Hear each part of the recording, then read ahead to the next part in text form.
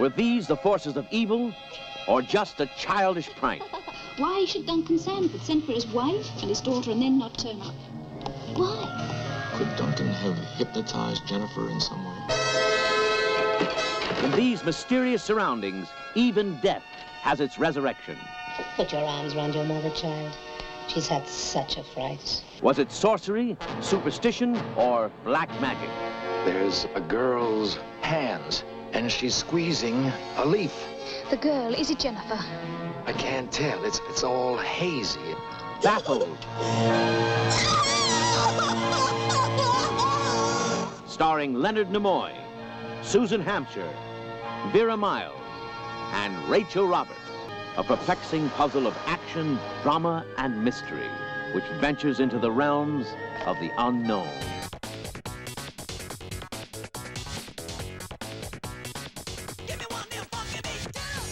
Hello, everybody. My name is Andrew. I'm Mark. And you are listening to Television Movie Night, the angriest podcast on the internet. Fired up for November. Oh, my God. Election day hasn't even happened yet, Mark, and we are just God. angry with each other. Yeah. I'm angry. I'm the last angry man, Mark. Did you vote? I did vote. By mail? Yeah. I got my sticker. It's sure. right. It's over there. It's right there on top of the thing. Yeah, you really think that gets somewhere, don't you? Voting or the sticker? No. Voting by mail. Just goes right Oh, in it the goes. shredder. It's just. Yeah. I can At hear the it. post I can hear office. it on the other side of the door. This is important. I'll get this right to the president of votes. Yeah. Mr. Votes, sir, we've got a good one. It's a big one. It's a hot one. And I'm just sitting there, just going like, I've helped with democracy. Yeah. Democracy is safe. Works. No, I voted. I'm holding on to my sticker because. Let me tell you out there, a lot of freebies coming your way on Super Tuesday. Oh my with God, you got if you one of wear the your stickers. sticker? Yeah. Like, do you get a scoop of ice cream? I don't know where, but a lot of businesses will start offering you goodies, to come out and show off your dumb sticker. Right. And then they'll give you, like, I don't know, a kick in the ass. You get a haircut? What can you get? You get a donut. I think I've seen places that offer, like... gallon of gas. No, like a donut or, like, a coffee or, like, a scoop of ice cream. It's like going places on your birthday. Right. You just start busting balls because it's your birthday. I can start busting balls because I got a vote sticker. Right. It's like I was out and about yesterday, went to Taco Bell randomly, Okay. and I was like, I'm going to smash on some delicious tacos. How random was it? Were you walking around and you saw Taco Bell and you're like, I guess I'll go in here? Or were you blindfolded and driving? And then you crashed into a Taco Bell and you're like, oh. I was in the trunk, Yeah. and they drove in circles. I could tell that they were trying to confuse me. Right. No, they. I went in there and I was, because I was out with a friend and we were like, let's get lunch. We went to Taco Bell. It was November 1st is when we went.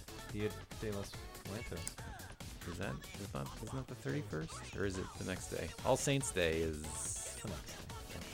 Anyway, they were giving away free tacos because of the Steal a Base promotion from the World Series. So I was really excited. You were like, great, the Dodgers suck. I was waiting for a line out the door, but I feel like once they stole the base, everyone's like, oh, fuck yeah, free tacos. And then like 2 minutes later, they were like, what were we talking about? Right. And then they never mentioned it again that there was going to be free tacos. But I got one. I got a free Doritos Locos taco. That's crazy. They're gross, Mark. I'm sure. I don't usually eat those, and I had one, and I was like, this is gross. I want the normal one. Yeah. This one's just red. Did you have to have that one? Was that the promo deal, or could you get a normal You taco? can get a normal one, but I was like, well, It's free, They want so I'll Doritos try it. Locos. I want to. Mark, as I've told you before, and I've told a lot of people this, I love brands. All right. Yes. And so if a brand is telling me that I need a Doritos Locos taco with a good fusion of Pepsi Co. Frito-Lay Right. Overlay. synergy, Yeah. then I'm going to eat a goddamn Doritos Locos taco. Sure. And you're going to hate it. I'm going to live to tell you that I didn't like it. Well, you shouldn't Too get salty. that again. Yeah. All right. Well, Mark, speaking of a gamble, we took a big gamble this week on Television Movie Night. This month In the month of November. However, our listeners have not taken a gamble. No, you've made the safest bet of all, listening to you and I talk about fucking shit for God knows how long. 2 hours. 6 hours? How long is a baseball game anyway? Right. $15? That's that quote, That's right? how, yeah, that's so many quotes. We are listening this month in November.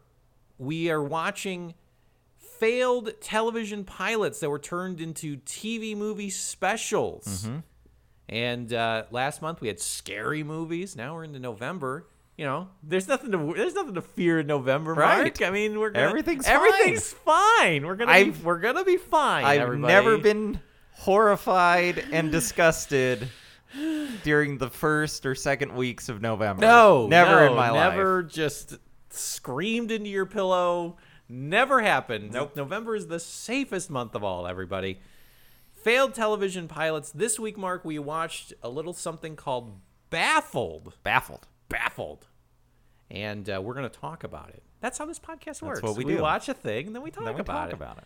Mark, we're going to dive right in. Enough horseplay. We're going to dive right into Baffled in a segment I like to call, Well, What Do You Know?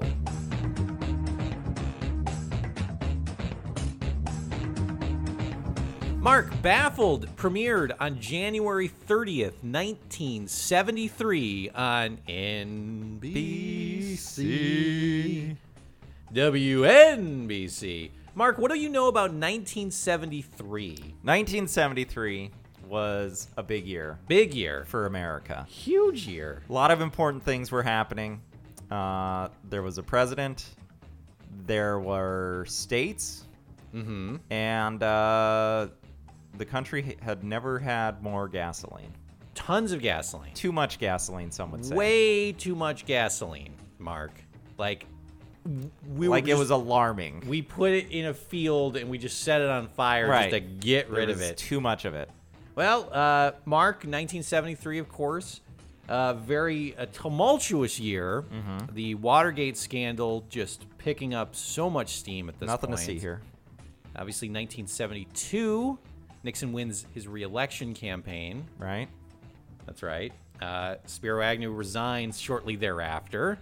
And thus ruining the scheduling of Dracula. That's correct. And the wheels start setting in motion towards Watergate. 1973, also a big year in terms of television. We have shows like The Tonight Show moves to Burbank from New York City. New York City. Deliverance is in the movie theaters. The Godfather. Great movies. Also around that time. HBO is launched around that time. The Price is Right premieres. You had to actually have someone come into your home and attach a cable to your television. That's right. Get HBO. You had to physically. That's how it worked. The people went door to door, getting this home box office. And if you lived somewhere where the cable wouldn't stretch, they'd say, well, tough shit. Deal with it. You fucking idiot. Now you can't watch. Shove ya. Now you can't watch. Superman. Showboat. Like a Ragtime. Yeah, there you go. Okay. Shows that are currently on the air at this time: All in the Family, The Carol Burnett Show, Columbo, Adam 12, Sanford and Son, Emergency. Oh my God! Ironside. So many great shows. So, but we're talking about January 30th, 1973, and this is when Baffled comes across the airwaves. Yeah, right over the plate. This is starring Leonard Nimoy, Mr. Spock from Star Trek. Mark, how long did Star Trek run? 3 or 4 seasons. 3 or 4? Are you guessing? Or is that a thing? Is that like that they split the last season up? I'm guessing. I think it's 4. Is it 2? 3. It's 3. God damn it. 3 seasons, and it ran until 1969. 1969. So, Leonard Nimoy obviously needs to find the next thing. Right. Even though he's a beloved actor as Mr. Spock. It only ran for 3 seasons, and now it's 3 years removed from it. So he's got to find something else. This is it. He did Mission Impossible, too. Well, I think that might have been after this. He did a bunch of other things, but this is his vehicle. Yeah. This is the vehicle. We are in the Leonard Nimoy business. Right. Star Trek aired on NBC. The Enterprise was someone else's vehicle. Yeah. God's. Oh, what does he need with a starship? Good question. That's a great question. Tune in. Almighty is asking Tune in for to it. find out. This movie is also starring Susan Hampshire. Right. Hampshire. I've recognized Suzanne her, Hampshire. but I don't know from what. Forsyth Saga, the first Churchill's Vanity Fair, all BBC productions that won Emmys for each one of them during the 60s. Yeah. Maybe I saw Vanity Fair. And a bunch of other BBC serials. And then also in this, Vera Miles from Psycho. Psycho, of course. She plays Crane's... Yeah, Marion's sister. Lola? I think it's Lola. Something like that. And then she actually shows up in one of the sequels as well, playing the same character. Yes. This has been directed by Philip Leacock. Leacock? Leacock. Leacock. Leia Big Cock. Yeah. This fucking guy. He has directed several UK films. Oh, okay. I told you not to bring the soundboard. It's always with me. He directed several UK films, including a film called The Kidnappers and The War Lover, that moved into TV doing episodes of such terrible shows titles like 8 is Enough and Gunsmoke. Right. This was written by Theodore Apstein, who looks to be a journeyman writer, writing sporadic episodes of a bunch of 60s and 70s series, including a traveling minstrel of the written word. Marcus Welby, MD, Kung Fu, The Mod Squad, The Waltons, just to name a few. Do you want a Waltons? I'll give you a Waltons. I'll give you the best goddamn Waltons you can ever imagine. You got... Good night, John Boy. There, done. Done. Just send it off. I don't know. You want a Mod Squad? Sure. Good night, John Boy. Done. They like fly a kite or something. That's like most of Walton's plots involve that. Like, yeah. They're like, there's a storm and he gets lost. Yeah, and then he's like, oh, no, I'm not lost anymore. Yeah. And then they fly a kite again. Enjoyable times. Right. We just want to be more like the Waltons, all right? And less like Murphy Brown. Oh, no, I don't think that's how that's how it went. I think that was it. So we're going to dive right in, though. We're talking about Baffled. Yes. Baffled. Mark, what were your kind of first impressions before we saw the trailer? When I watched the trailer, I thought this looks bad. Oh, no. This seems confusing and weird, but also bad. Yeah. Turns out it was bad. Oh, no. Leonard Nimoy plays a guy who gets visions. This is according to the trailer. Of the trailer, yes. Leonard Nimoy plays a guy who gets visions and then tries to solve crimes. Something like that. Something like that. Well, we dive right in. We have our opening scene. A mother and daughter are heading off to the airport. Turns out they're going to be going to England. Jolly old England. The daughter wonders, maybe the mom gets back with old Pops? Yeah, maybe things work out. Seems Mom like... says, haven't been with your dad for a long time, but the letters that he's been writing to me recently have been oh so sweet. Positive. I'm optimistic that maybe we can rekindle some old flames. Some fireworks will go off. She's like, look, I know you're my 11-year-old, 13-year-old daughter, but it's been a bit of a dry spell for old Mom, so I don't mind telling you, we're spending $1,600 to head across. Fly the two of us over there. Head across the pond. On the prospect that I might get some action. So, live it up. That's what I say. The daughter says, well, a great philosopher said that after 10 or 11 years, things get better. And then she's like, what philosopher said that? What philosopher said that? And the daughter says, me? I would have asked the cab driver to pull over. You really are your father's daughter, You're aren't the you? fucking worst. Then we smash right into a rockin' credit sequence. I love this credit sequence. It's a jazzy music sequence. It's up. And they're showing you clips from this episode. The thing you're going to see. If it had been a series, they would have shown you clips from later episodes that they'd already shot. It would have been... But we didn't do that, so they're like, get ready for this scene. Here it comes. You're going to see this a little bit later. If this were an actual series, it would have been Leonard Nimoy in a crypt, and he's got a flashlight, and he turns the corner, there's a skeleton, and then it's like him hanging off a helicopter. And then Leonard Nimoy driving a boat. Yes. And then Leonard Nimoy hanging off the ledge of a building, and then he looks through, he's on a balcony, right? And he looks through the window and he sees a sexy woman stepping out of the shower, and he's what? And then she looks at him, and then he kind of gives a look, and then he falls and he dies. That's what it would have been. That's what it would have been. But instead we get it's Leonard Nimoy jogging. He jogs. He's driving he's like a big fucking Edsel. Just tearing up like a forest in the biggest car you've ever seen. Fucking wacky races. This thing looks like it's gonna fall apart Dick Dastardly's car. But that's the jazzy credit sequence. So we're getting people excited to get baffled. All right. We come back. Leonard Nimoy I've got here, quote unquote, driving a race car in the Pennsylvania 500. Leonard Nimoy is Tom Kovac. He is a race car driver, and that he owns a rear projection screen and sits in a race car every once in a while. The amount of self-control that Leonard Nimoy had to have exerted in this close-up of him as he's pretending to drive to not go. Oh, he's right behind me. Whoa! Nimoy wins. Milk. Drinks a bunch of milk. I get the wreath. What's this? The Queen of England showed up and she wants to drag race. Oh, she's got an early lead on me.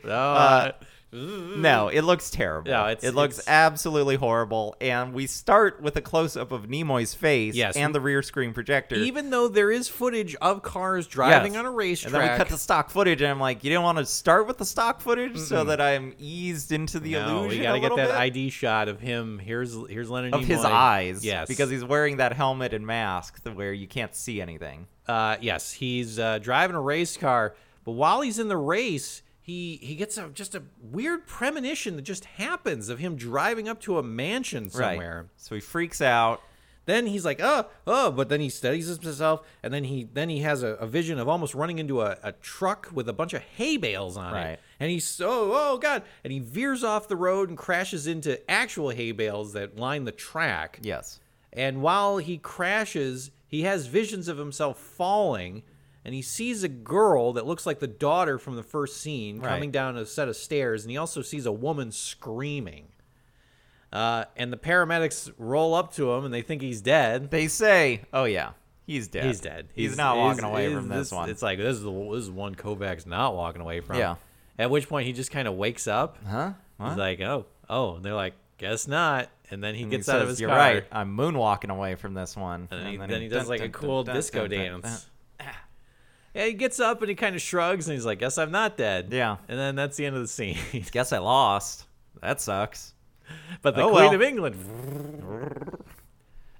So we then cut to a hotel room, and Leonard Nimoy, Tom Kovac, is on the television. He's on the television. He's being interviewed by a 70s interview talk show host. Tom Snyder-esque.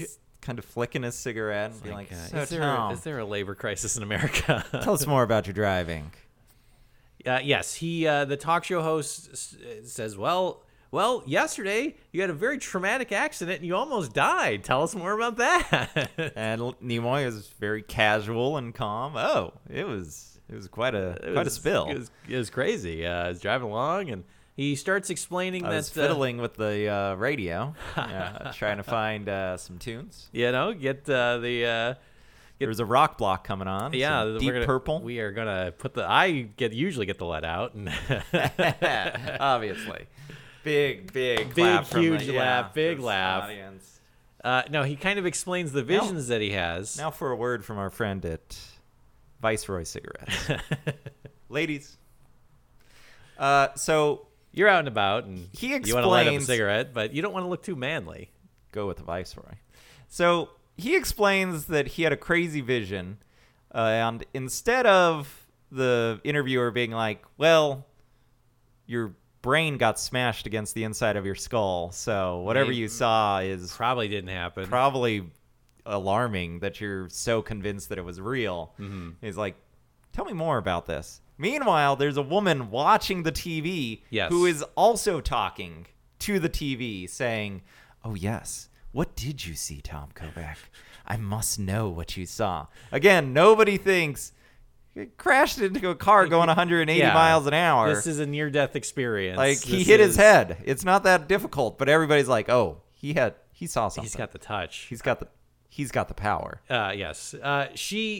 He says the thing that he keeps referencing is something called Wyndham and Devon, and he doesn't know what it means. The woman in his vision said this phrase, Wyndham and Devon, and he's like, I don't know, some crazy thing, some fucking thing. I was trying to get the lead out, and, you know, as a block is up, and all I could hear is Wyndham and Devon, and I'm trying to win this race. Look cool, I'm doing it. Wolfman Jack was singing. He's like, everybody. Meanwhile, the Tom Snyder guy just takes a drag of his cigarette. The woman, then this is only 7 minutes into this, all right? So he has these visions. He explains it on the TV show, and then this woman who we see in the hotel room then tracks down Tom Kovac in the very next scene. Right. And she's like, oh, thanks for talking with me, famous international race car driver Tom Kovac. So I'm some fucking woman who sells rare books. Right. She finds him in his swinging New York bachelor apartment. Yes. Her name is Michelle Brent, and she thinks there's something supernatural happening here, Mark. Right. She thinks that he can actually have visions. He thinks that she's down to bone. Yeah. Because he spends the rest of this scene trying to convince her to have sex with him.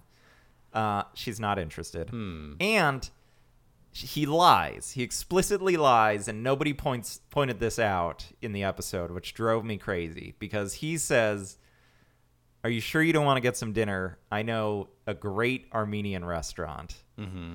There's no such thing. No. It's garbage food. Son of a bitch. It's disgusting. She says that she knows that he saw these things and has these supernatural visions because she sells rare books, which means she knows a lot about the occult, Mark. Sure. That's the rarest of books, all right? Natural connection. It's a first edition of Oliver Twist, all right? It's a signed copy of Moby Dick. Of Moby Dick that is actually on a very fine binding, gold leaf. And then the Necronomicon. Of course, it's right there. It's all right there. You want a Necronomicon? I could get you a Necronomicon, for Christ's sake. She says you saw a manor. You saw a British some manor kind estate. Of manor. Why don't you draw it for me? He says okay. He just freehand sketches it in front of her, and then he shows it to her. And we get a shot of the piece of paper, and then we get a shot of her eyes, and her eyes go wide. And I thought it was because she was like, "Oh man, you are an idiot." Oh no, he's got brain damage. Because he drew what a child thinks of when they draw a house. Yeah, draw me a house. Yeah, block, it's like with a root with a slanting triangle on top of it. And then this happy little fellow up here is the sun. Yeah, and she's like, "Oh my, you drew it exactly." And she shows him a picture of Wyndham on Devon. Yes. And he's like, "Sure, in so much as they're both upright structures, I guess they are exactly the same." It's literally it is a picture perfect recreation of Wyndham and Devon. I was expecting him to turn around and for him to have drawn a penis. It's like, I got a job for you. Yeah, let me show you something. Check this out. Yeah, shows it to her. Wink. Huh? And then it's only half of it, and she's like, I don't understand. He's like, it's fold out, and then he folds the other half, and it's the front of it. No, he does a Mad Max, Mad Magazine where you have to fold it together, and it says something. No, it was dumb. It was dumb, and it was terrible. But this proves to Michelle that Leonard Nimoy, he's got visions, and he can see the future. All right, or something. I don't know. He can. What we know is that he can crash a car. And he can't draw. Oh, well, that's what we know. So he's an everyman. We can all do that. He ain't got no game. Yeah. Well, she wants him to go to England with her. Right. And he's like, I'm not going to do that. Why would I do that? And then tells her to get lost. He tells her to get out. He's like, well, I got more sitting around cool guy stuff to do. So I'm I'm gonna sit here quietly. It's almost 7 o'clock, so I better change into my casual casual turtleneck and blazer combo that I'll be wearing for the rest of the night. Well, I don't want to interrupt that. So she leaves. Back in England, though, the woman and her daughter head towards Wyndham Endeavor via taxi. Mrs. Faraday greets the ladies, but she says, "Well, Pops ain't here." So, because the letters that they had received said to come to this dumb place, and Dad will be here. Dad's not there. Dad's not there. The daughter, however, really wants to meet old Pops because she never met her dad before. Right? Mom wants to meet old Pops. If you catch my drift. Right. Because they're gonna have sex. She's been drawing pictures of penises. Oh no. She's like, I can see it from my memory. It's like I have a vision too. Oh man. Leonard Nimoy gets ready to shower. Something for the ladies. Right. He's about to take off his shirt. My God. This was outrageous. He is about to take off his cable knit sweater when the phone rings, and he's like, well, too bad, ladies. So he just puts it back down, and I'm like, you bastards. We've all been there before. You almost gave me an eyeful of Nimoy. Well, he didn't want it's called baffled, all right? He didn't want to give people heart attacks, all right? So then he walks by his rear screen projector, which he has set up near his window. That shows the New York skyline. And it's like the sun setting very quickly, and you realize the film has been sped up. There's the same bird flying back and forth over and over again. It's a phone call from the front desk at his building, apparently. The doorman tells him that Michelle left and said, well, if you want to come to England, come to this place, all right? This is where I'm going to be staying. And he says, well, okay, cool. He's like, I'm about to take off my sweater up here, all right? You called me for this. Just panting, the doorman. Yeah, all the way off, Leonard? I'll call back in 15. So he hangs up the phone and walks back past the window. But now outside the window is an image of Wyndham and Devon. Right. And it's supposed the New York skyline. Leonard Nimoy starts having more visions that he's like banging on doors, and he ends up falling off a building, and he lands in some water and all sorts of crazy stuff. And then he wakes up on the floor of his apartment soaking wet. See that? It was for the lady. The ladies got what they wanted, all right? Meanwhile, back in England, Jennifer wants to meet her dad. Jennifer is the young girl, the daughter here. She wants to meet her dad, but they can't get in touch with him. They've tried calling where he's supposed to be in the village near the mansion, but something nobody knows where he is. Suspicious is going on. Leonard Nimoy then shows up at Michelle's in England. Right. And he's looking very dapper. She like opens the door and he's like leaned up against the door, jam his blazer. Ladies. He's like, this sweater goes all the way up. Michelle is very happy that it's not just lonely housewives that'll pay $1,600 to travel across the world for a little sex. That's right. International race car drivers will do the very same thing. She's very happy that he showed up, and they're both going to go to Wyndham Manor and get to the bottom of this. They're going to figure it out. Why are you having these visions? It's not traumatic brain injury, all right? Couldn't be that. It's literally got to be the one and only thing. Now, look, I sell rare books, all right? I know what I'm talking about. I am moving a copy of Peter Rabbit this month. And that's right. In it, Beatrix Potter, big seller this month. But beyond that, I sell that. But then beyond that, I've got the Satanic Verses. Whatever that book from the Ninth Gate was. I didn't see the movie. There's probably like a Harry Potter book in there somewhere. That's pretty spooky, occult. Right? No. So at this point, they have made it clear to the audience that Nimoy and the British lady, believe that there is somebody in danger. Yes. Two women are in danger, and only they can save them. I don't know why they think that, based on him having a nightmare. Right. He is in trouble. He has brain trauma. He's the one with brain swelling. Right. He is dying in front of us. Considering there are holes in his brain. Yeah, paramedics just kind of shrugged when he stumbled away from his car. Right. He's like, I need to take a nap. And then he just laid down on the track. Throws up every couple of minutes. Yes, it's but you can see where the foundation of the show. Whatever the pilot would be is that here are these this unlikely pair of somebody who apparently has the ESP And is a race car driver. And this woman which we'll talk about the problems I have with this, but this is our format here. So back at the back in England, near the manor, the mother and daughter go to a cottage, which is where Pops was staying. Right. He's not there either, but a woman who's there, Mrs. Sanford, is taking care of his effects. That's right. She's like, Wheezy, I'm coming to see you. She's in a wheelchair. She's in a wheelchair, but she says Pops ain't here either. But she points to a stack of letters that Jennifer had been sending to her dad. And he says, well, something special. I have something special for you. The shit you've been sending us. Right. We've been keeping it.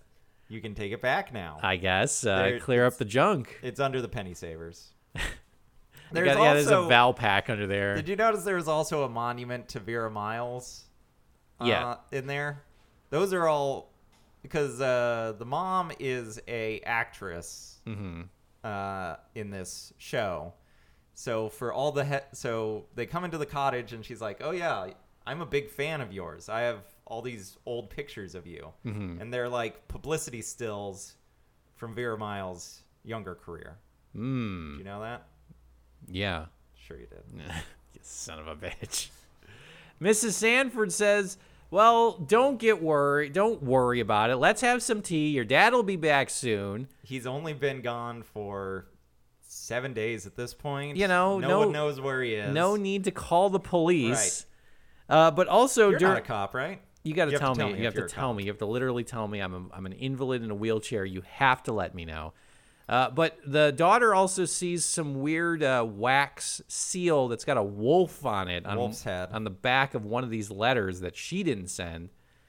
But they have some tea. So, again, something suspicious is going on. Leonard Nimoy arrives at the manor, and he starts getting a tour of the manor because he's going to stay there, to infiltrate. Why they have to go through this amount of subterfuge, I don't know. No, I don't understand either. Who cares if these two know each other? Yeah, if they say we're husband and wife and they show up and they pretend to be husband and wife, what's the difference? But no, Leonard Nimoy has to... Or they tell the truth. Oh. I'm a race car driver. She sells rare books. We're here to look around. Who gives a shit? We rented the room. We hear it's haunted. We're paying you. Deal with it. He shows up early, and he recognizes a lot of the places in the manor from his visions. The staircase, the mother, the daughter. How could I have known that there would be stairs in this place? My one... Ooh. Of course. That's more proof. Andrea is the mom. Jennifer is the daughter, and he feels like he knows them. And he also recognizes an elevator that is in the manor as well. Jennifer arrives, and she goes into the library, and she opens a book in there. And the wolf symbol is back. So this wolf symbol starts running through this. Right. This is a thing. Since it's turned into a wolf symbol. Yeah. Outside, Leonard Nimoy meets with an Italian man who I will call Jose Italiano. I don't know exactly what the guy's Guido Italiano, I think his name is. I want to say that the actor, they were like, we're looking for someone who's Italian, has Italian features. Right. And the actor read it and said, I know what you want. Sure. And basically shows up as That's Papa. Yes, he's spicy meatball. That's right. Him and his brother Luigi are there. Right. And he just goes stomping on turtles. He's performing that Italian stereotype for the back row in this one. Yeah. Yes. Michelle also shows up, and they have to act like Mia nonna. That just plays every time he comes out. It's not in the score. He's got a boombox on his hip. No, he just just beatboxes it. I don't know why they have to pretend like they don't know each other, but they don't know each other. Mrs. Faraday says Leonard Nimoy is drawn here. She knows why he's drawn here. It's because of Girly, which she says is her dead husband's true love. They don't know what the fuck Girly is. We'll find out what Girly is later. It's now dinner time, and the gang's all fucking here, all right? We got all our players. We got Mrs. Faraday, who owns the manor. Right. We got the mother and daughter, where a lot of suspicious stuff is happening. We got Leonard Nimoy and his assistant, Michelle. We have Jose Italiano. And... Are we going to have the Dover sole for dinner? And then the woman's like, no. And he's like, oh. This is an actual exchange. Yes, and then this actually actually having meatloaf. We're having prime rib. Deal with it. Oh. It's like, oh. All right. Okay. Dun, dun, dun, dun, dun, dun, dun. Yes. And then there's a young married couple? There's a young couple there as well. And so they're having dinner. The Italian man wants to slice the roast beef and tells everyone that he's an engineer and he builds roads. Right. All roads lead to his office. That's right. As an engineer, which I am, and Italian. Right. Wink. It says that on my card. The daughter is not hungry and says that she wants to leave. Seems like she's in a real mood. Yeah. Where you got to be. Andrea. Fucking kid. You got nowhere to go. You eat your goddamn food, all right? I'm disappointed, too, in this trip, okay? Right. It's not just you, all right? Do you know where I thought I would be right now? Not here. Yeah. Eating a goddamn prime rib next to Jose Italiano. Should be up to my guts and dick right now. That's where I should be. Oh, yeah. And then she gets a far-off look, and Leonard Nimoy, like, thinks about it, and then just decides against going after that. And the daughter leaves in a huff, and Andrea explains how she met her husband after suggesting that both of them get a hot dog. It turns out that it actually is true that they got a hot dog after their first date or something. I don't know. It's one of those boring stories that, like, I think a writer puts in expecting it to lend character when it's really just boring. Yeah. They're like, I don't know, it's flavorful. Meanwhile, you're sitting there watching it. But I guess it is dumb stories that people tell at dinner parties that you're like, you're sitting there eating your fucking prime rib and you're like, mentally you're like, who gives a shit? Right. And I want to get out of this conversation, but somebody dragged you here. Yeah, but just because you're like Jose Italiano's DD. Yeah, but just because it's real doesn't mean it should be in a television show. I guess. To be like, oh yeah, I really want people to get that feeling of like hating where you are. Really being in a boring dinner party. This being is annoyed. Hating everyone that you see. They all seem like a bunch of dickheads. Yeah, good stuff. That's what Baffled's all about. So the daughter leaves. The daughter wants out. She's like, I'm leaving. I don't want to be here. I hate this. I want to play soccer. I don't want to be Baffled.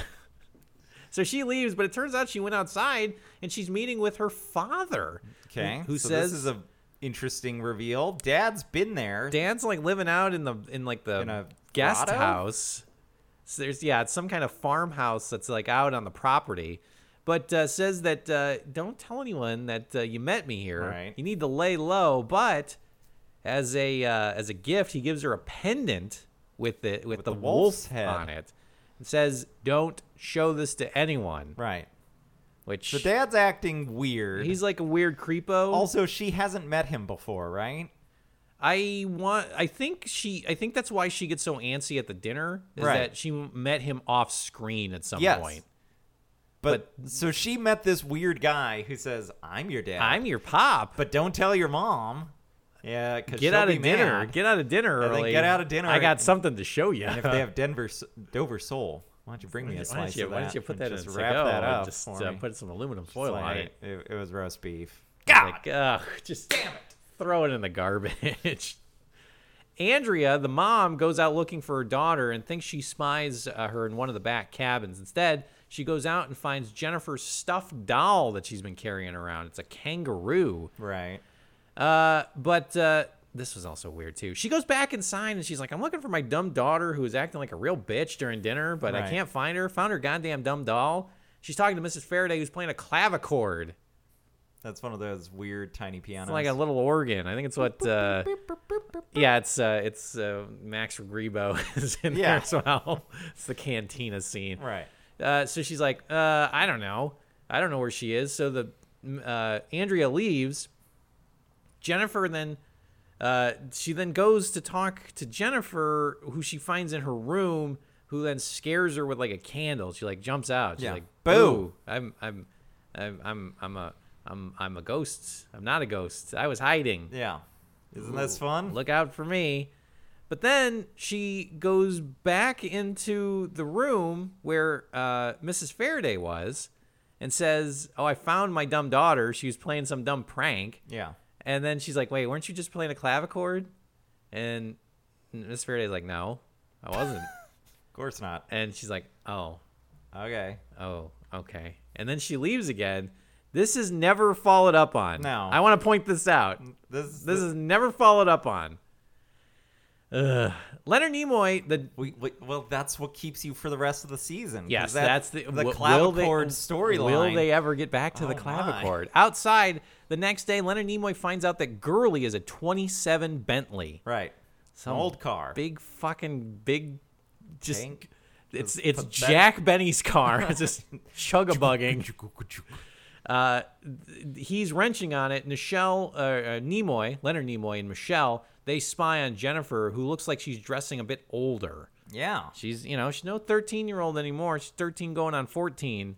You know what I'm saying? You know what I'm saying? I don't know what you're saying. I'm not saying it. You're saying that it. Song, I think, is what I was referencing. Yeah. I don't know. She's Michelle, right? Michelle is like, yeah, she's looking a little more mature. Mm-hmm. I hope that's not your doing. And you're like, Leonard Nimoy's what? Like, how dare you? Just accuse Fuck me of? you. Jesus. I ain't no Charles Durning, all right? Get the fuck out of here with that. No Dark Knight as a Scarecrow. Leonard Nimoy thinks that Jennifer might do something bad. He doesn't know what, but he just says, I think that something bad's going to happen. Yeah. Just, I don't know. Your ESP's at work. Sure, that's what it is. He thinks there's going to be something bad, but then he gets a vision of a plant that's being squeezed by a hand. The glass is red, and there's something dripping out of a plant into a cup. And then we have the most excruciating sequence where he's like, I don't know, I'm seeing something. And then tight on him. And he's like, his eyes. Yeah, he's got the Morticia Addams where it's like light on his eyes. There's a cup, I think. And then she's like, yes, the cup. Focus on the cup. He's like, all right, it's a cup. It's round. Great. I think there's a liquid. Yes, awesome. And this goes for like 2 minutes. Yes, it goes back and forth. It's like, we don't care what he... Just tell me. I don't know. He I think it would have been cooler.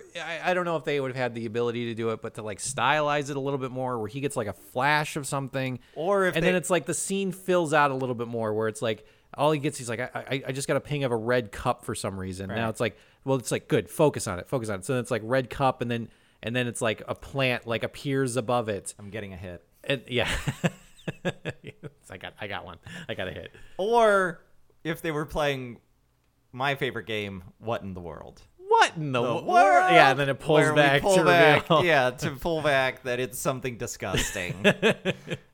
They run into the house after this vision, this clear indication of ESP or a man with brain trauma. Who knows? Who's to say? It could be the same. They find that Andrea is almost drinking out of a red glass. Leonard Nimoy and Michelle very wackily come up to her and say, we want an autograph, and accidentally spill her glass. What a bunch of crazy oafs. And then they run out before they get the autograph. And then afterwards, Nimoy's like, pretty slick, huh? Do you remember this? Yes. He's like, huh? You see what I did back there? And she's like, yeah. Yeah, you're like a fucking idiot. You're an idiot. You could have just taken the glass and been like, oh, there's a fly in it, and dumped it out there. You might as well have just thrown a brick at her face. Why didn't you tip the table over? But then it turns out it didn't even work, because Mrs. Faraday just goes in there and gives her another fucking glass of orange juice that's spiked with something gross. Leonard Nimoy finds the plant in the greenery, the greenhouse, and it's oleander, which is poisonous. Yeah. He suggests this to the doctor who's shown up because Andrea is now taken ill. Andrea's taken ill. Okay, so Andrea was going to leave. Andrea and the daughter were going to leave because they got tired of sitting around waiting for this shit. She's tired of waiting, all right? Yeah, this trip has turned out to be a real bust. Real shower curtain rod, if you know what I mean. I would just say panty dryer. Get out. So she says, this sucks. I'm leaving. And then she's the woman's like, oh, man, I don't want to be here. I don't want to not have sex. And then she's like, oh, well, why don't you just have 1 cup of orange juice before you leave town for good? And she's like, all right, down the hatch. She's like, oh, no. Cut to. My biggest weakness, orange juice. Oh, this tastes like oleander. Smash cut to. She's writhing around on the couch. She's like, I'm sick. I'm dying. My stomach feels bad. Doctor comes in. Nimoy goes up to the doctor and he says, Doc, It's I'm pretty sure she drank been Oleander. poisoned. And doctor's like, Doctor says, hey, Dr. Race Car, why don't you fuck off, all right? And then walks away. Yeah, which he's like, I got a diagnosis for you. Sit and spin, you fucking idiot. Yeah. Why'd you take 2 pills of shut the fuck up and call me in the morning? I need a urine sample. Yeah, apply it to this rope when you piss straight up it. Which... How come we don't? There should be a Dr. Karen just lays real into angry. anyone that's. Oh, did you read a WebMD page? Oh, good for you. Yeah, it's probably cancer. Yeah, sure. Yeah, I'm it's glad. Good enough for me. I'm glad 12 years of schooling and in-hospital experience is no match for somebody that's got Google. And then it turns out it's cancer. And then it is cancer. God, I'm so sorry. I thought she had Lyme disease. Or the doctor should have said, well, your brain doesn't work. So I saw that crash. Leonard Nimoy's got a nosebleed. Yeah. Yeah. Nimoy looks at him very purposefully. Olive oil. Shirt sleeve. Yeah. Doc. Huh? Gesticulating wildly. Yeah, no. Yeah, you got that brain disease. Your brain doesn't work, man.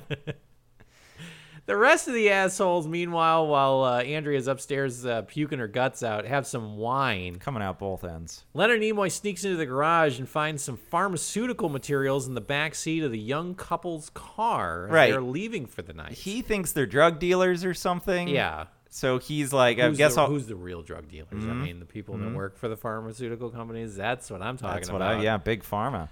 Coming out here pushing their drugs on us. You know what you need? Boner pills. Ginkgo biloba. Oh. And a little sleep. That's right. That's all the body all needs. you need. You just need to regenerate, you know? It's healing. Sunshine. I know of a natural spring, all right? I don't want to tell a lot of people about it, but for $7,000, I will show you exactly where it is. It's the fountain at the City Walk, right? I feel like you've taken my seminar before. I have. Don't share this. These secrets are only between you and I. Everyone seems to be a suspect in this. Michelle turns out that she's going to go find Parrish. Seems Parrish is a friend of the family who might be able to tell us something. I don't know. This information comes to her also off camera. Right. She's like, and I was talking to so-and-so, and they said John Parrish is a man that I should go talk to. He lives in London, England. Which is where we are. They're about to kiss, but then they don't. It starts raining. Yeah. And he's like, wet again, huh? Vroom, vroom. She's like, you are revolting. He says, I thought Christmas only comes once a year. Gosh. Says, what? I don't understand what that means. Do you know what my name is? Mulva? Mrs. Faraday is walking around with a very tiny flashlight in the wine cellar of the manor, and she finds old Pops, Daddy-O in the basement. They kiss. She tells Dad that something that he's doing is making her feel younger. She seems like she's feeling younger, looking younger, feeling younger. Sure. Fine, I guess. I don't know. Leonard Nimoy follows Jennifer out to the cliffs because, again, she's going to do something bad. She's one of the bad girls, all right? Yeah. She's a bad girl. Oh, he knows. She's out there, smoking cigarette, vaping probably. Right. Fortniting? Yeah, she's playing Fortnite. She's doing dabs, bad kid stuff. Right. Jennifer knows that she's being followed, so she kind of gets Nimoy to follow her out to a railing that he leans against, and then it breaks seductively. And then she knew. She was like, if there's a railing, he'll lean seductively. He's gonna lean against it. So he leans against it, and then a dummy falls into the ocean. Right. And it turns out that Leonard Nimoy was that dummy, and he's like, "Oh no, I fell into the ocean again." And that's the end of Act 2. It's kind of like that song, that Phil Collins song. Cat's Cradle. Yeah. Well, she just watches him. Susudio. Yeah, that's right. Yeah, it's Land of Confusion. Yeah. I remember. No, she tells him, "Don't worry." No, this the song, in the air tonight. No, that's the one I was doing. No, what's the one where supposedly it's watching a. Yes. Is that In the Air Tonight? Yes, In the Air Tonight. Okay, all right. So and then he tracks her down, writes a song, gives her tickets to a concert, sits her down in the front row, and then sings at her, and then she kills herself. Phil Collins says that this is an urban legend. I looked this up, by the way. Phil Collins says it's an urban legend. It is absolutely an urban legend because the story makes no sense. He says it's an urban legend that the song is about watching someone else watching a person drown. But when I was reading it, the thing that upset me the most is apparently what he meant to say. What he is saying is that it's like a game. The translation was like a game of telephone. Of how we got to that's what they think the song's about. Right. But Phil Collins used the phrase Chinese whispers to describe this, and I was blown away that there's another phrase of casual racism that I had never heard before.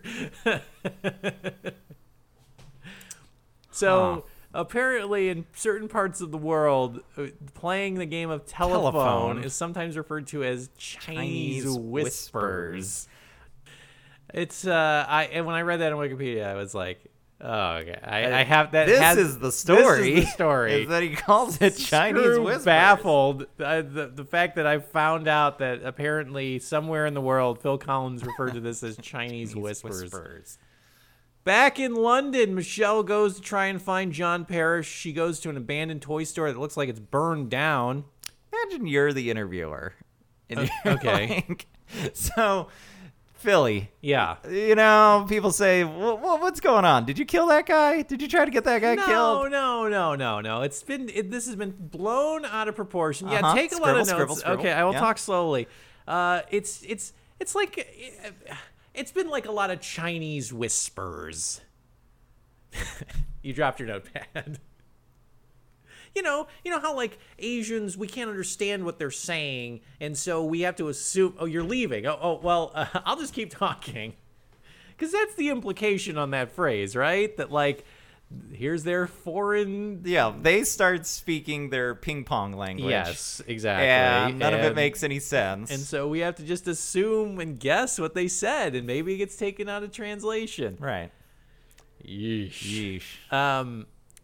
So she finds that there's some occult stuff in this abandoned toy store. Bobby shows up and is like, what's all this then? You can't be in here. This store got set on fire, you know? Right. After this, I'm gonna pick up a shift at the zoo by the dog exhibit. Yeah, I really love those dogs. I hope nothing scary happens there. Glad those cages are so well made. I've heard there's a Dracula about, but it's all superstition. Right. It's all Chinese whispers. You know that old classic phrase? Yeah. But he also says that John Parrish died. He's like, yeah, that fucker, he burned up in this thing. He owed me money. Now he's fucking dead.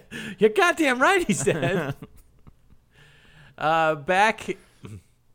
Back off at the manor, Leonard Nimoy meets up with Michelle, and they head off in Gurley. They're tailed by a black van.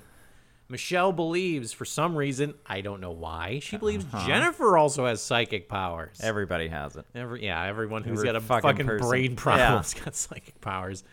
Leonard Nimoy believes that old dad is he's an evil force somewhere. Duncan's the guy's name. Yeah. He feels that Duncan is an evil force, and there's something, and she's gonna get into bad stuff. And I think she loosened the railing, and I fell into the ocean. She knew how seductive railings are. She watched me drown. I didn't drown though. I apparently pulled myself out of these fucking like Wuthering Heights cliffs. They go. Yeah. Did he crawl up the rock face? We never get an explanation. He like falls in the water, and he's like. It's like a 200-foot drop, yeah, right? And it's into like craggly rocks below, and then the next scene he's fine, and he's like, oh boy, you should have been here yesterday. He has one napkin that he's dried himself with. He's like, oh man, it got crazy. Fell off a cliff and broke all my arms and legs, but let's get in the car. The car gets pushed because they step out of it. Gurley gets pushed into some bushes. And somebody in the black van, they go and look to see if that black Surely they're dead. Sure, yes. And stop calling me Shirley. Somebody in the back of the black van bops Michelle on the head, and pulls her into the van, and takes off. So now she has superpowers. Oh, no. God damn it.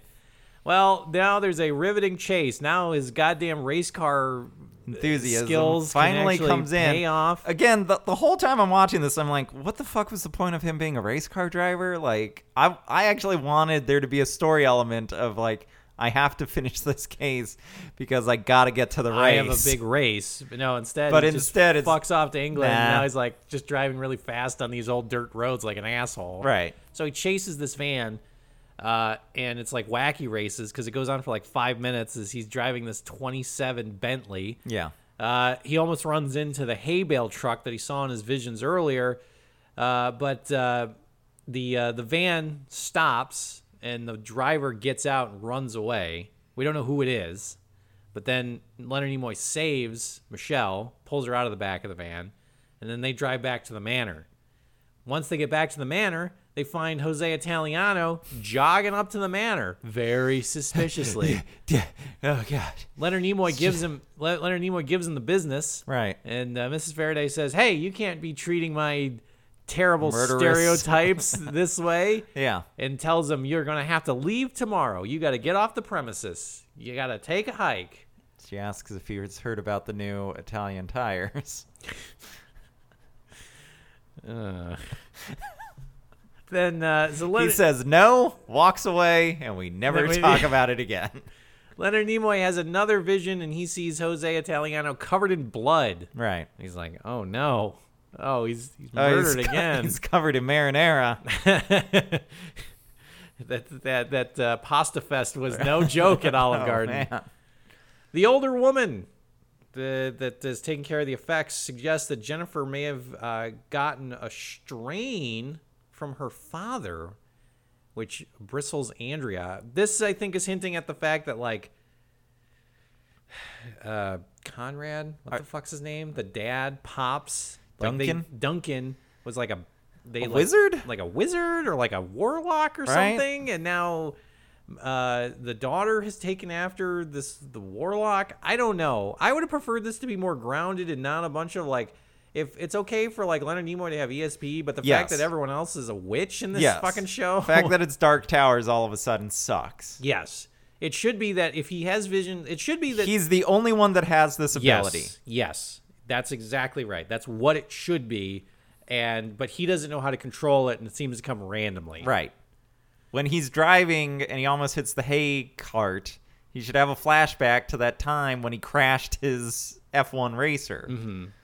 That way he doesn't know which fucking timeline he's on anymore. It's all jumbled up. Instead, everyone's a fucking witch. Yeah.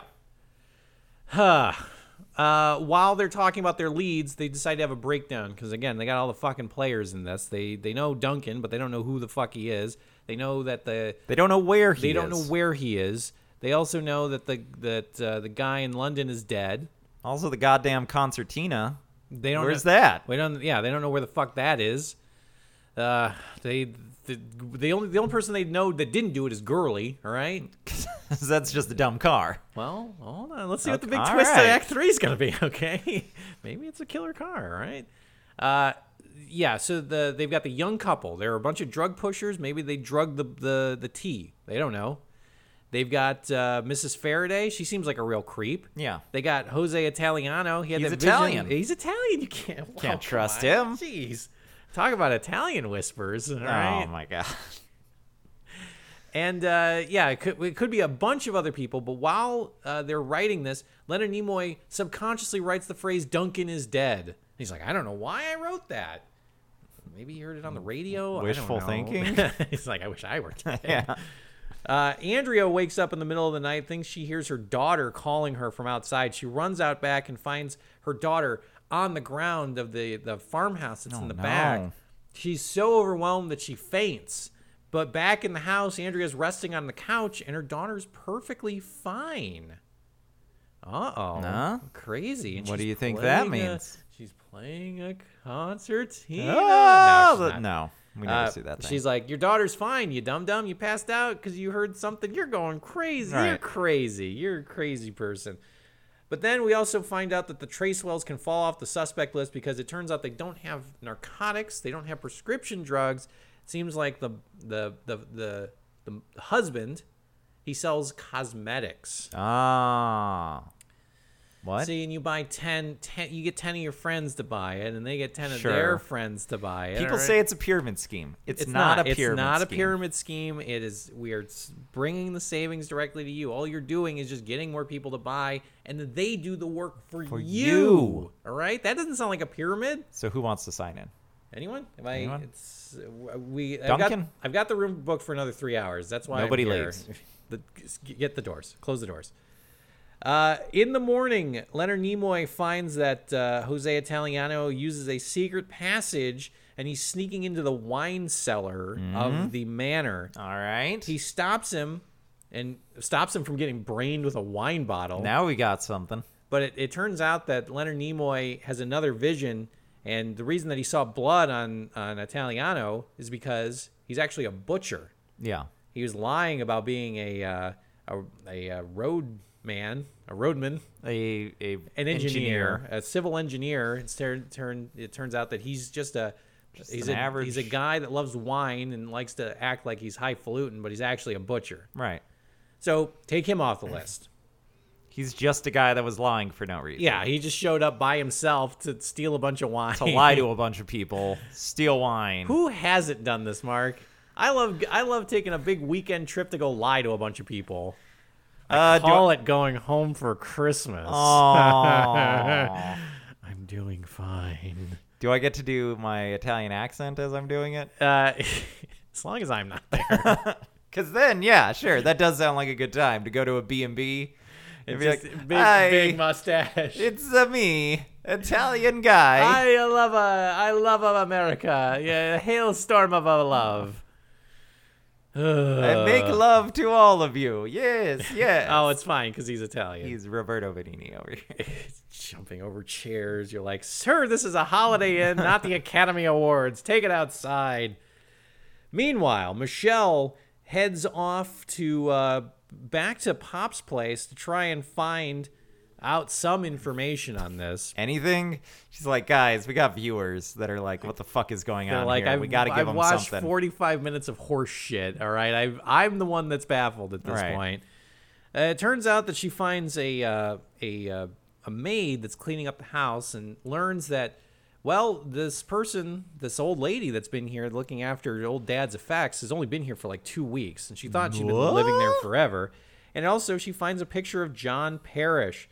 Michelle also finds out that via a phone call off screen that Duncan died 8 months ago, which happens to be before the letters started being nice, coming in and being like, "Hey, hot stuff, let's get to it." I'm positively turgid for you. I cross my English channel. Oh God! I'll show you my Union Jack. Big Ben fucking is what Ham you'll be Palace. calling me. God damn it. Beef eater. All right, that's the last one. That's the last one. Michelle and Leonard Nimoy go into the cellar and they find a mystery door which leads into the lifts, the well of the elevator. Right. And the door closes behind them. Oh no! Oh no! We're stuck in an elevator shaft. We're stuck in this elevator shaft. Jennifer then. Meanwhile, while this is happening, they're locked in this elevator shaft. Jennifer tells Andrea that she saw her dad. And then there's a very tense scene back in the elevator shaft where the elevator's going to follow them. Oh, my God. Oh, my God. Oh, my God. It's coming. But then it doesn't. And then it doesn't. It stops Everything's and fine. it goes back up. So they're fine. They're fine.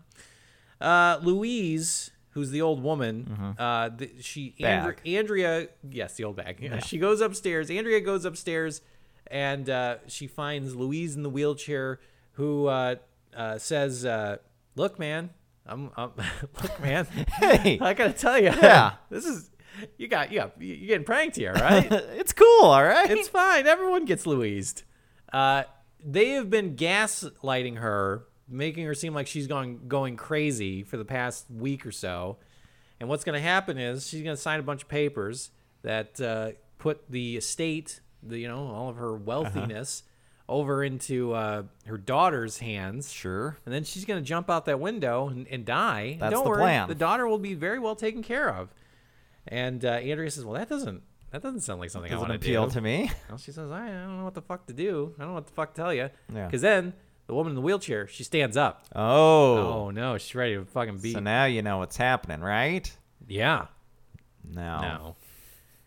Louise says that Jennifer has unusual abilities and she wants to use them. Again, in the worst way. I don't know what this means. We don't see her levitate a thing, pick lottery numbers. None of this. Set a dog on fire. She's just kind of a shitty teenager, and she's wearing this dumb pendant. Stuck in the elevator, Michelle tries to coach Leonard Nimoy to use psychic force to unlock the door. Right. It doesn't work. Meanwhile, because they were shouting... She jiggles the handle, and it works. Leonard Nimoy jokingly shouts, open sesame, but it turns out that... Again, Italiano is back in the wine cellar stealing a bunch of booze. Yeah. Hears them shouting and opens the door for them. They head upstairs and they find Jennifer and Mrs. Faraday in the main lobby. Mrs. Faraday runs away. She's like, everything's fine. She runs away. It seems like they're going to have a fight to take out Jennifer because she's got this pendant. And Michelle's like, you need to use this cross-arm technique. She's got this is terrible. Krav Maga. Yeah. She trained him on this. Sweep the leg, Johnny. And they kind of stare at each other, and then the daughter just runs up the stairs. She trips and then breaks the pendant. Right. Like a big fucking dope. Dumb. So the pendant breaks. Is it because you can't have Leonard Nimoy punch a girl in the face?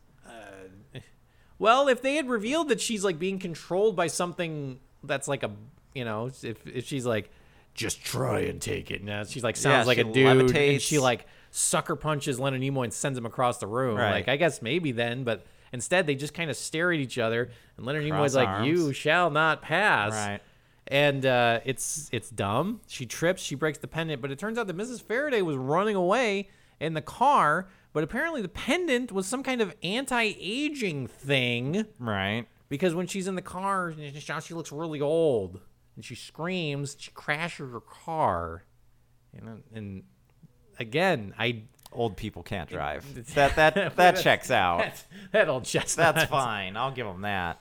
Leonard Nimoy then heads upstairs to stop Louise from doing something bad, of pushing Andrea off the balcony. It turns out that Louise is really fucking strong because she whips a table and a gas can and throws Leonard Nimoy across the room. Well, there's a reason that Louise is really strong. She's not this old woman in a wheelchair. No. That's actually John Parrish. Ah, what? You see, because it turns out that Duncan died. They thought John Parrish died, but Duncan actually died. Okay. So when Duncan died, John Parrish assumed Duncan... Who's dead, to try and convince the woman, the daughter, to show up in England so he can get at her money. Right. And get at the daughter's psychic abilities. Sure. And he pretended to be this old woman also to... in makeup and a mask. Yes, because he's wearing a makeup and a mask to look like an old woman. Right. And you see, because he's like a chameleon. He's like a master spy. He's like an actor. Is he? He's like an actor, I believe. Okay. That's baffled. He's like a well, no, because then Leonard Nimoy, it's like, oh no, I'm gonna fall off the side of the building, and John Parrish runs at him, but misses him, and Parrish runs over the side and falls into the surf below, which apparently doesn't kill you, as we've seen from Leonard Nimoy. Just gets you wet. You just kind of swim out of it, and you're right. It's like being pushed in the pool. You're like, my cell phone was in my pocket, you fucking asshole. Well, the police are now here. It's later in the morning. I guess they apparently had late checkout. They're like, thanks. It's a job well done. Everyone says goodbye. The young couple leaves because they were newlyweds. Jose Italiano leaves with a bunch of booze stuffed in his shirt. Then they fired the major domo. Everyone lost their jobs. Yeah, everything went terrible for everybody here. But then Leonard Nimoy and Michelle say their goodbyes. They say, well, I have a big race to get to in Monaco because I'm a race car driver, as you Don't know if you forgot that. And Michelle's like, well, I have to go sell some rare books because that's what I do. That's me. But then, right before he gets in the car, because they're about to say their goodbyes and goodbye forever, Leonard Nimoy has a vision of an airport, and it turns out that John Parrish isn't dead. He's pretending to be a blind person. You know, and he's gonna do something bad with a nun. I think he like picks up a nun or something. And Leonard Nimoy says, well, don't go anywhere because we've got to go to Paris to solve this one. Because there's trouble. I hope I don't get baffled. Next week. On Baffled, in color. And that's the end of Baffled.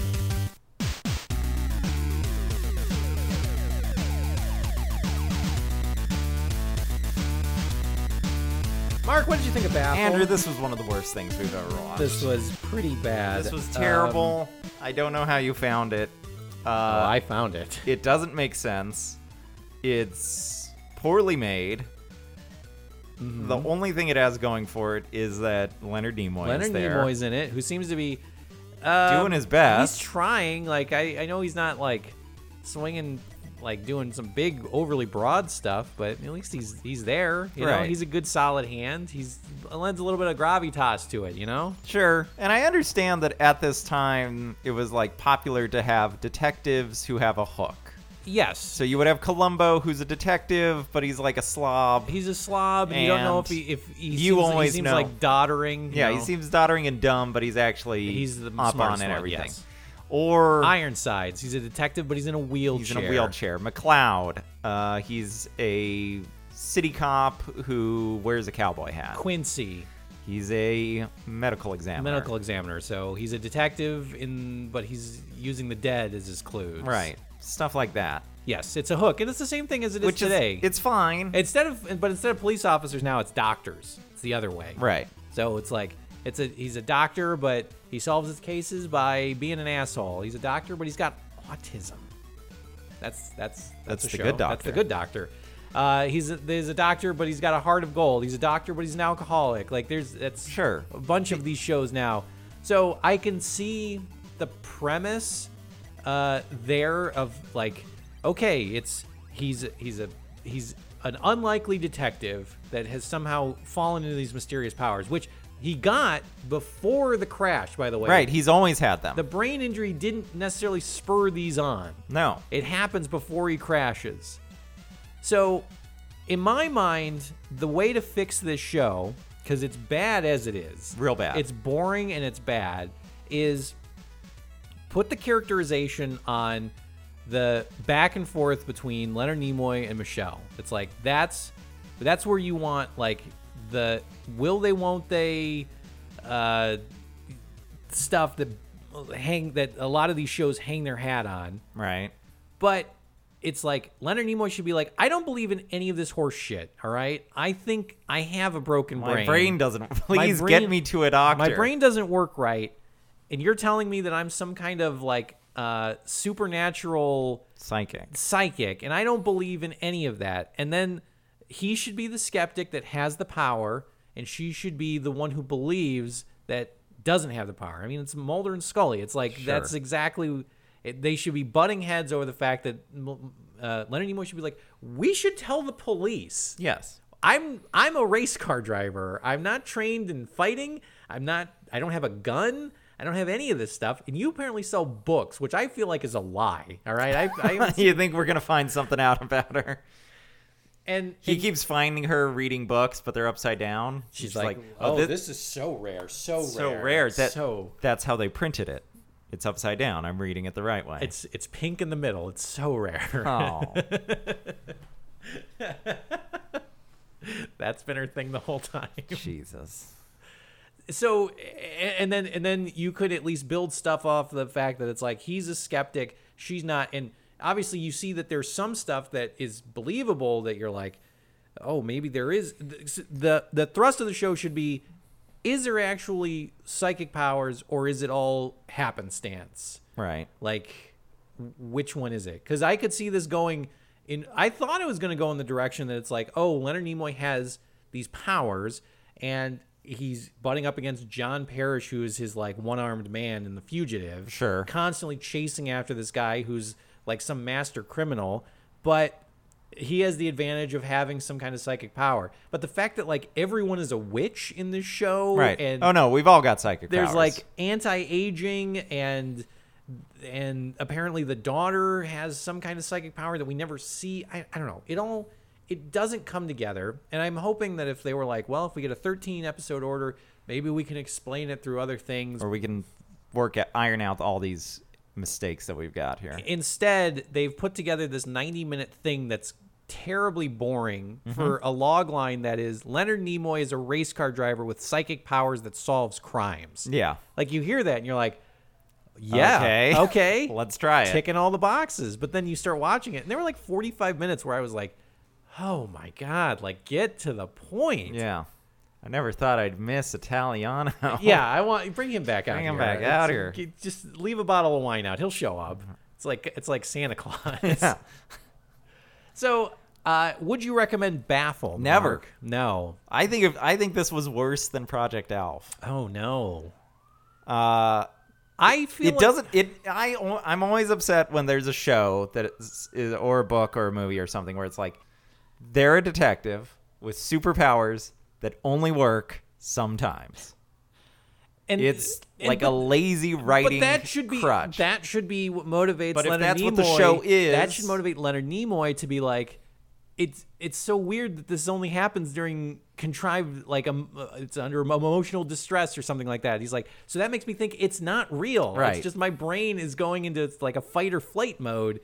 And stop trying to tell me like I can harness it, because when he tries to unlock the door, nothing works, and I'm like, that's what the show should hilarious. be. That should be him trying to bluff his way through it. I mean, they did it with Psych came out. That's what the Mentalist in Psych is, right? Is guys trying to. Well, the Mentalist is like he can predict. Like he actually is like there is no ESP, but he's like knows enough about human psychology that he can predict what you're going to do before you even do it. It's like the Clock King. He knows how fast Batman takes to punch. Doesn't mean anything, but sure. But in this circumstance, it's like he actually has these powers, which again would be fine if there were some interplay, because Leonard Nimoy is like all in within 10 minutes of the show. Yeah. Where she shows up and she's like, "You've got the touch. That's right. You've got the power, baby." And yeah, exactly. And then he's like, "We're doing it. Let's go to England." He's like, "Did you hear? I got the power. I got the touch." Yeah, it's a mess. I wish I could. You can see where the hooks are, and I feel like there's a kernel there that could be good. Yeah, but it's bad. It's a bad, also terrible title, by the way. Yes, not horrible. A good title. Get Baffled this summer. It's like, no, thank you. Don't want to. What was that one with Rainn Wilson, where he was like a dickhead detective? Do you know what I'm talking about? They were like, it was like Loggerhead or something like that. Yeah, no, it was like Saw or like Raw. No, it was something like Fat Mouth. It was a compound word. It was Red Flipper Meathead. Yeah, it's Meathead. Yeah, it's like finally taking all that abuse from Archie, and then I said no more. Now I'm gonna solve crimes. Yeah, it's not a good show, unfortunately. But that's the gamble we take here on Television Movie Night. You hear something that says Leonard Nimoy is a detective, is a race car driver with ESP who solves crimes. Look, you're gonna get us every time, right? But Mark, unfortunately, we had a bummer this week. But next week, oh my God, we got a good one. Something good this time. We got something great this time. Mark, for next week, we are watching this 1994 failed television pilot classic from the Fox network. Tonight, Fox presents a world premiere motion picture from the creators of the hit comic book series The X-Men comes Generation X. They've got the power. They've got the technology. They're the new generation of superheroes, and they're coming to save the world. You can't win. I need some help out here. Come on! Get ready for Generation X on the Fox Tuesday Night Movie.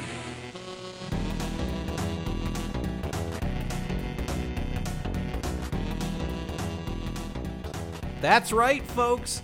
It's Generation X. Aw, yeah. TV show about Gen Xers. No, they're drinking Diet Coke. Hold on, I can understand the confusion. Eating Domino's pizza. Yep. And they're playing Sega tapes. And they don't like their parents. Think they're old fuddy-duddies. Yep. Voting against them. They're going in the opposite direction. No, Mark, this is screw Young Justice. Screw Teen Titans. Fuck Batman. Oh my God. He said fuck Batman. He said fuck Batman. We are looking at Generation X, which was the first attempt from the Fox network, at least, to jump in on that sweet, sweet comic book money.